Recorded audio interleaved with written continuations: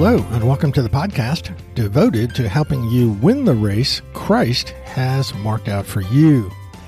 Last week, in the first episode of our series, Reconstructing Manhood and Womanhood in a Culture Where They're Broken, we looked outward at one of the most influential but broken worldviews of gender and sexuality shaping our culture, gender theory.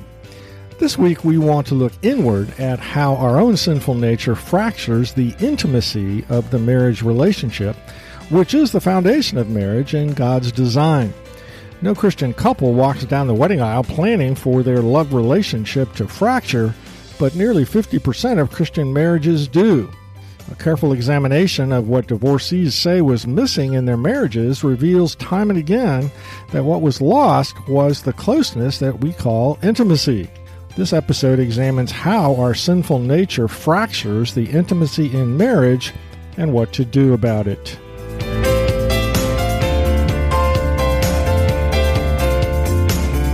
Thanks for joining us today for Season 4, Episode number 7 of Mission Focused Men for Christ.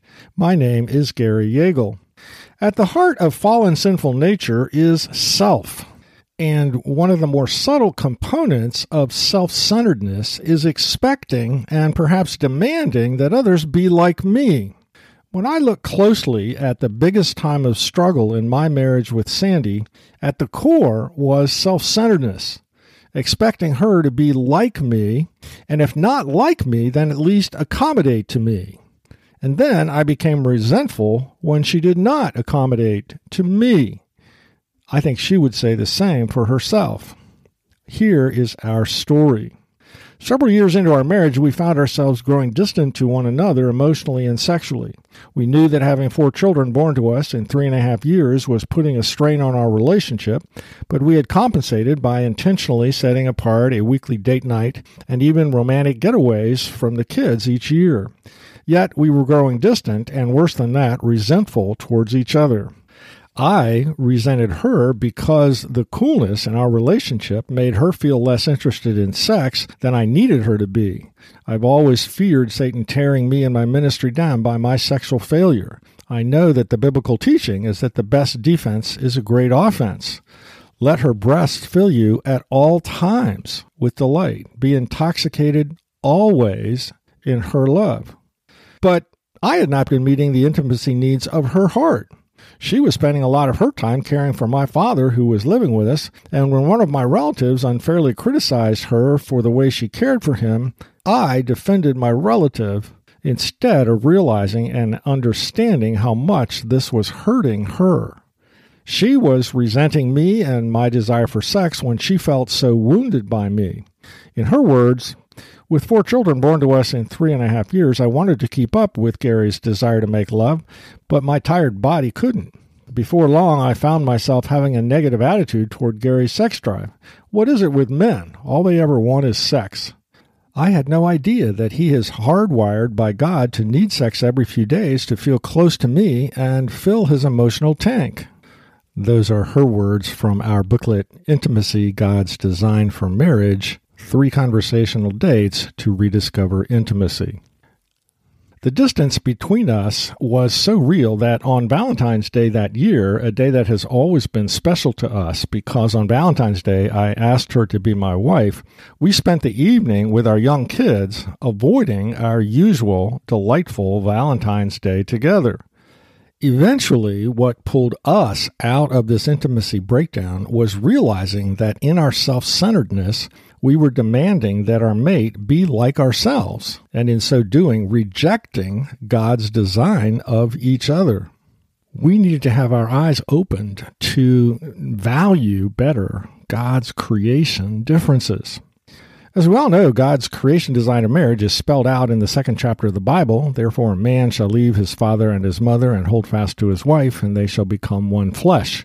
And the man and his wife were both naked and were not ashamed. This text is overflowing with significance for understanding marriage. First, marriage is the joining of lives. Husband and wife leave father and mother to begin life together. It is the joining of our souls, that is, of our minds sharing our opinions, our hearts sharing our feelings, and our will making mutual decisions together. Second, marriage is the joining of our bodies in sex, and they shall become one flesh. This oneness of heart and soul is celebrated through the passion of uniting ourselves in the deepest sense of the word by joining bodies. But God's description of marriage doesn't end there. God then gives us the goal of marriage, and they were both naked and not ashamed. God's goal for marriage is loving intimacy between husband and wife. Eve is created with a spirit, heart, and body which corresponds to Adam's. Marriage is given as the one safe arena where husband and wife are naked, body, soul, and spirit, laid bare and vulnerable to each other. God makes such nakedness as safe as is humanly possible by designing marriage to be a covenant in which husband and wife vow to love each other unconditionally till death us do part, making those vows in front of the state, the church, their parents, and closest friends. Thus, husband and wife can be naked and not feel ashamed or afraid. Adam and Eve's like natures, combined with a vow to love each other unconditionally and the experience of baring their hearts and bodies to one another, enable them to experience loving intimacy. And remember, Eve was created so that Adam would not be alone. So how is loving intimacy pursued? First, pursuing conversation, which unites two souls. Sharing our experiences, feelings, ideas, plans, hopes, and dreams is the path to the oneness of soul God wants married couples to enjoy. This requires taking control of our schedule and making time each day to talk. It also requires active listening, seeking to understand our mate's feelings and ideas. Christian counselor and wife Barbara Rosberg, in The 5 Love Needs of Men and Women, writes, "The word intimacy comes from a Latin word which means innermost. What this translates into for those of us in the marriage relationship is a vulnerable sharing of our inner thoughts, feelings, spirit, and true self. Both men and women need to feel secure in this sharing and confident of their spouse's support. This support is achieved through listening, empathy, prayer, or reassurance." And the second part of God's design for marriage to meet our need for loving intimacy means pursuing lovemaking, which leads to oneness of body. Both the Old Testament and New Testament teach that frequent sexual union is the best prevention against sexual sin. In a profound way, this mingling of bodies is an expression of the deepest human experience of oneness and intimacy. Pastor's wife Ann Ortland writes, "Lovemaking is the most practical, binding, and enriching experience of all married love. There is one person who knows you and wants to know you more, better than anyone but God. And that's why God gave you sex, to interact at the deepest possible human levels. Your sex life as a married couple will make your self-esteem go up or down." So there's the design of marriage, but what caused Sandy's and my intimacy to fracture? Well, in Scripture, by the time we get to God's design of marriage in Genesis 2, verses 24 through 25, he's already gone to great lengths to show us how different Adam and Eve are designed to be. Adam is physical. He is made from the ground, given a name that means ground. The Hebrew word for ground is Adamah. Called by God to work the ground, and when he sins, what is cursed is the ground. When it comes to the two components of marriage, joining hearts and joining physical bodies, Adam's nature fits the earthly, primal, physical side of intimacy, sex. Men are awakened sexually by physical sight, no relationship necessary. 83% of Christian men say that their wife doesn't understand their physical need for sexual intimacy. In God's perfect design, this physical creature made from the ground is given a physical body that has a physical buildup of semen. One pair of authors explain, a man has 17 sexual glands. Like millions of Energizer bunnies, these glands work day and night producing semen, which is stored in an inner sac of the testes. When that sac fills up, his testes tell his brain, "Do something quick before I explode." A man's need for sex is not all in his mind. his sexual command center demands release from the accumulated buildup. That's from A Pair of Wives, Linda Dillow and Lorraine Pontus, in a book called Intimate Issues. The irony is that in God's design, the earthy, physical male, who probably doesn't even know he has any emotional needs, is driven by his body into the arms of his wife. And it is in her arms that the deepest of his emotional needs are met. Here's what I mean. When a wife welcomes his sexual advances, she is giving him what he most needs to be emotionally renewed. As she yields invitingly to his caresses, revealing her nakedness, she shows her trust in him. As she willingly surrenders to the sexual desire that he is seeking to awaken in her, he feels more confident as a man. As she opens her heart and body to him, inviting him to come into her, she shows in the deepest possible way that she wants him. Thus, for a man, his partner's inviting surrender to him sexually meets his deepest emotional needs, to feel trusted, confident, and wanted. As his emotional tank is refilled in her nurturing arms, his feelings of love for her come rushing back, overpowering him. Most people realize that a wife needs to feel in love in order to want to make love, but very few realize the inverse, that husbands need to make love in order to feel in love.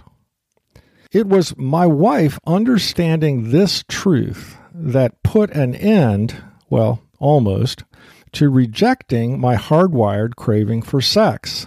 She stopped seeing it as a selfish appetite and now sees it as God's ordained pathway for me back to remembering how much I cherish her and nurturing my heart. So let's look at Eve's design. In sharp contrast to Adam, in case we hadn't noticed, is the identity of Eve. She is made from the man, given the name woman, Isha, because she was taken out of the man, Ish, called by God to partner with the man, and when she sins, what is cursed is her relationship with the man and their kids. Eve is created to yearn for connection to her husband's heart. Romance to her is attraction to the whole person. She is made from his rib. Intimacy for her is not an event, it is an environment. Christian counselor Barbara Rosberg explains to husbands, men, your sex drive is connected to your eyes. You become aroused visually. Your wife's sex drive is connected to her heart. She is aroused only after she feels emotional closeness and harmony. You feel less masculine if your wife resists your sexual advances. Your wife feels like a machine if she doesn't experience sexual intimacy flowing from emotional intimacy. 83% of wives say their husbands don't understand their need for emotional intimacy. Emotional intimacy to a wife means feeling so thoroughly loved and accepted that she easily and constantly shares with her lover what is going on in her heart.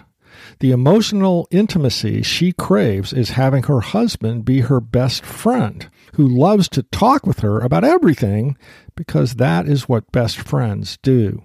Dr. Gary Rosberg describes a wife's yearning for intimacy. He writes, Melody's idea of intimacy is sitting on the love seat with Dan, a couple of cappuccinos beside them, a roaring fire in front of them, no kids around them, and plenty of time for a good, long, heart-to-heart talk. This yearning makes it very difficult for her to live with a husband who does not long to know her, what is going on in her heart. I was curious about how this male-female difference in the creation design might be reflected in the Song of Songs, which is, after all, God's revelation to us about romance. So this past week I cataloged the words spoken by the female lover, the Shulamite, to her lover Solomon, and the words said by Solomon to his lover, the Shulamite. In 31 verses, the male lover's words described attraction to her physical beauty. For example, behold, you are beautiful, my love. Behold, you are beautiful. Your eyes are doves behind your veil. Your lips are like a scarlet thread, and your mouth is lovely. Your two breasts are like fawns. In just 2 verses, he expressed longing to enjoy a relationship with her. In contrast, the female lover's words to her beloved have 28 verses that are spoken of her longing to enjoy a relationship with him. In 16 verses, she speaks of attraction to his physical body. That sexual attraction is there. But interestingly, her most vivid description of his body ends with the craving to be his friend. His body is polished ivory. His legs are alabaster columns set on bases of gold. His mouth is most sweet, and he is altogether desirable. This is my beloved, and this is my friend.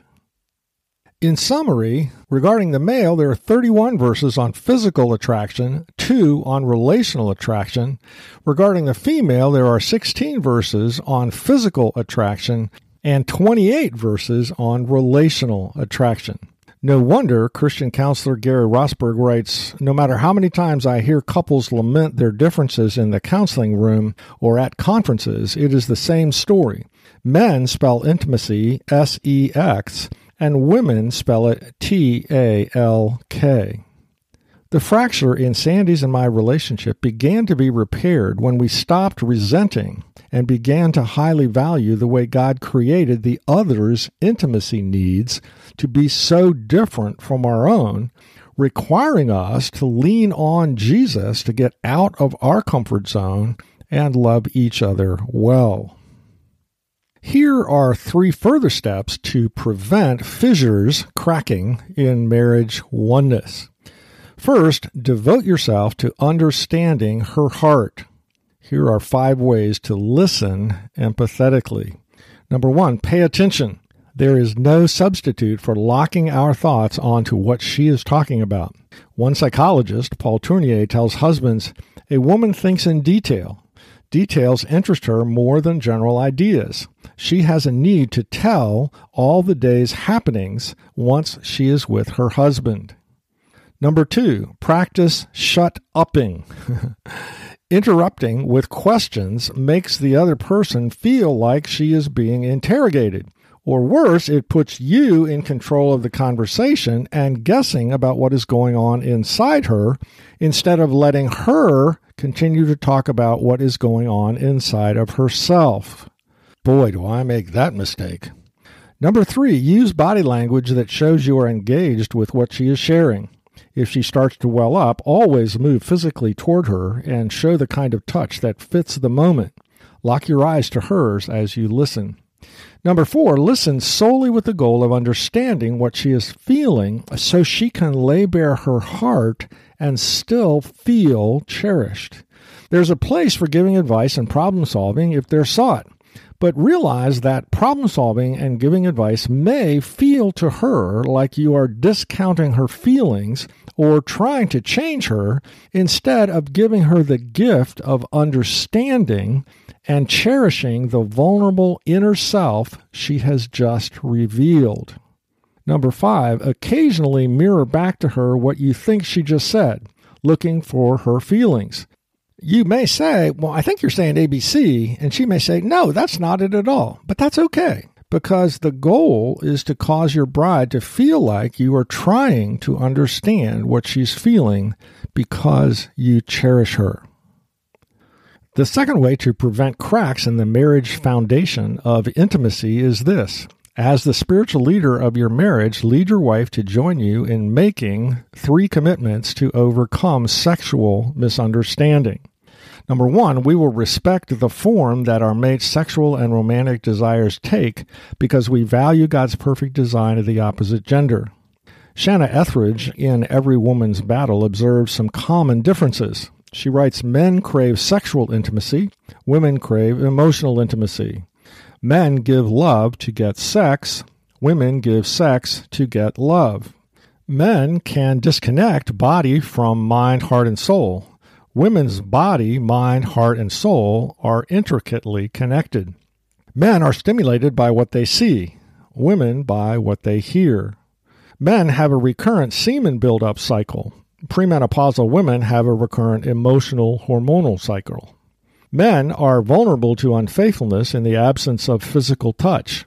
Women are vulnerable in the absence of emotional connection. The second commitment to be sure that you're overcoming sexual misunderstanding is this: we will both learn to adapt to the other's romantic and sexual desires. Paul does not command women to adapt to their husband's stronger sex drive because sometimes his is weaker than hers. But what he does teach is that the one with the weaker sex drive is to adjust to the one with the stronger sex drive. Do not deprive one another so that Satan may not tempt you. 1 Corinthians 7:5. The third commitment, we will see lovemaking as the opportunity to give the other our body for his or her enjoyment. Paul writes to the church at Corinth, "For the wife does not have authority over her own body, but the husband does. Likewise, the husband does not have authority over his own body, but the wife does." In God's design, on the day that a man and woman marry, they participate in a gift exchange. On her wedding night, the bride gives her husband the gift of her body, and her husband gives the gift of his body to her.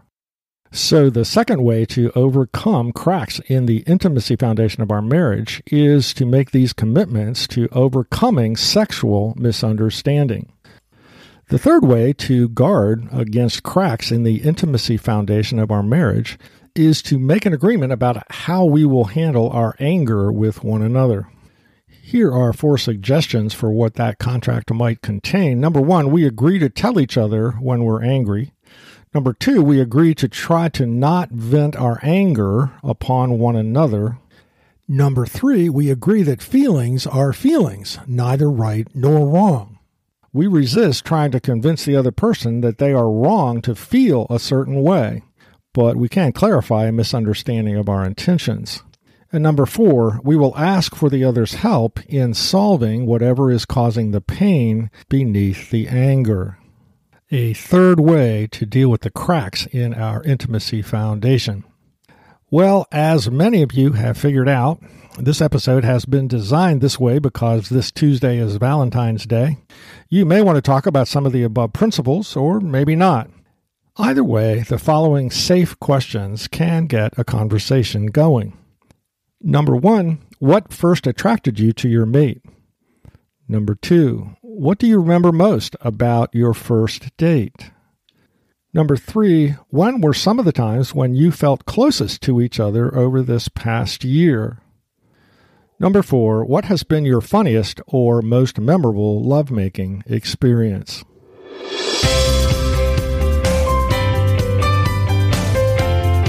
To summarize this episode, in our series Reconstructing Manhood and Womanhood in a Culture Where They're Broken, we looked at how our own sinful inclination to self-centeredness fractures marriage intimacy. The differences in design between males and females mean that we do not default to loving each other well. Our laziness prevents us from doing the hard work of discovering how different she is from us. We crave sex and get resentful when she's not interested, which meets our intimacy need, but get weary of trying to make time to open up with her about what is going on inside of us, or make ourselves listen attentively to her feelings in order to cherish her by valuing what her heart is feeling. A look at the creation of man and woman, as well as God's revelation to us about romantic sexual love in Song of Songs, reveals the difference in our design that will fracture our intimacy if we do not proactively overcome it. That pursuit begins with valuing God's design of our partner, with intimacy needs that are different from our own, and therefore takes us out of our comfort zone to meet. It is only Christ that can produce in us the unselfish agape love that adapts to each other's needs. We reviewed 5 steps to empathetic listening. Pay attention, shut up, affirm that you're listening with your body language, listen for the purpose of better cherishing her because you know and care about what's on her heart, occasionally mirror back what you think she is saying to make sure you understand. We considered that as the spiritual leaders of our marriage, we need to make sure that we are talking about and working to value the differences in each other's sexual desires and needs. We talked about 3 commitments that we need to make in that area. A third way to preempt marriage fracturing has to do with handling anger well. We saw the need to agree to tell each other when we're angry, not vent our anger on the other, agree that feelings are neither right nor wrong. The hurt may have resulted from misinterpreting each other's intent, which can be clarified, but not in a way that invalidates the other's feelings. And fourth, ask for the other's help in solving whatever is causing the pain beneath the anger. For further prayerful thought, number 1, how does God's creation design of male and female differently seem to explain why husbands and wives have such different intimacy needs? See your show notes for additional questions. Today's podcast, as all podcasts are, is available in printed format on my website, forgingbonds.org. Also on this homepage is a link to an index of past podcast series and episodes that you might want to listen to when you have a chunk of free time. This link is also in your show notes. Next week, as we continue our series, Reconstructing Manhood and Womanhood in a Culture Where They're Broken, the episode is entitled Raising Feminine Girls and Masculine Boys. We will continue to define masculinity and femininity from Scripture with a view toward affirming godly manhood in our sons and godly womanhood in our daughters. For further information about our ministry, go to forgingbonds.org. And if this podcast has been helpful to you, don't forget to tell other Christian men about a podcast that helps them stay focused on their mission from Christ by inspiring them each week while they commute or work out.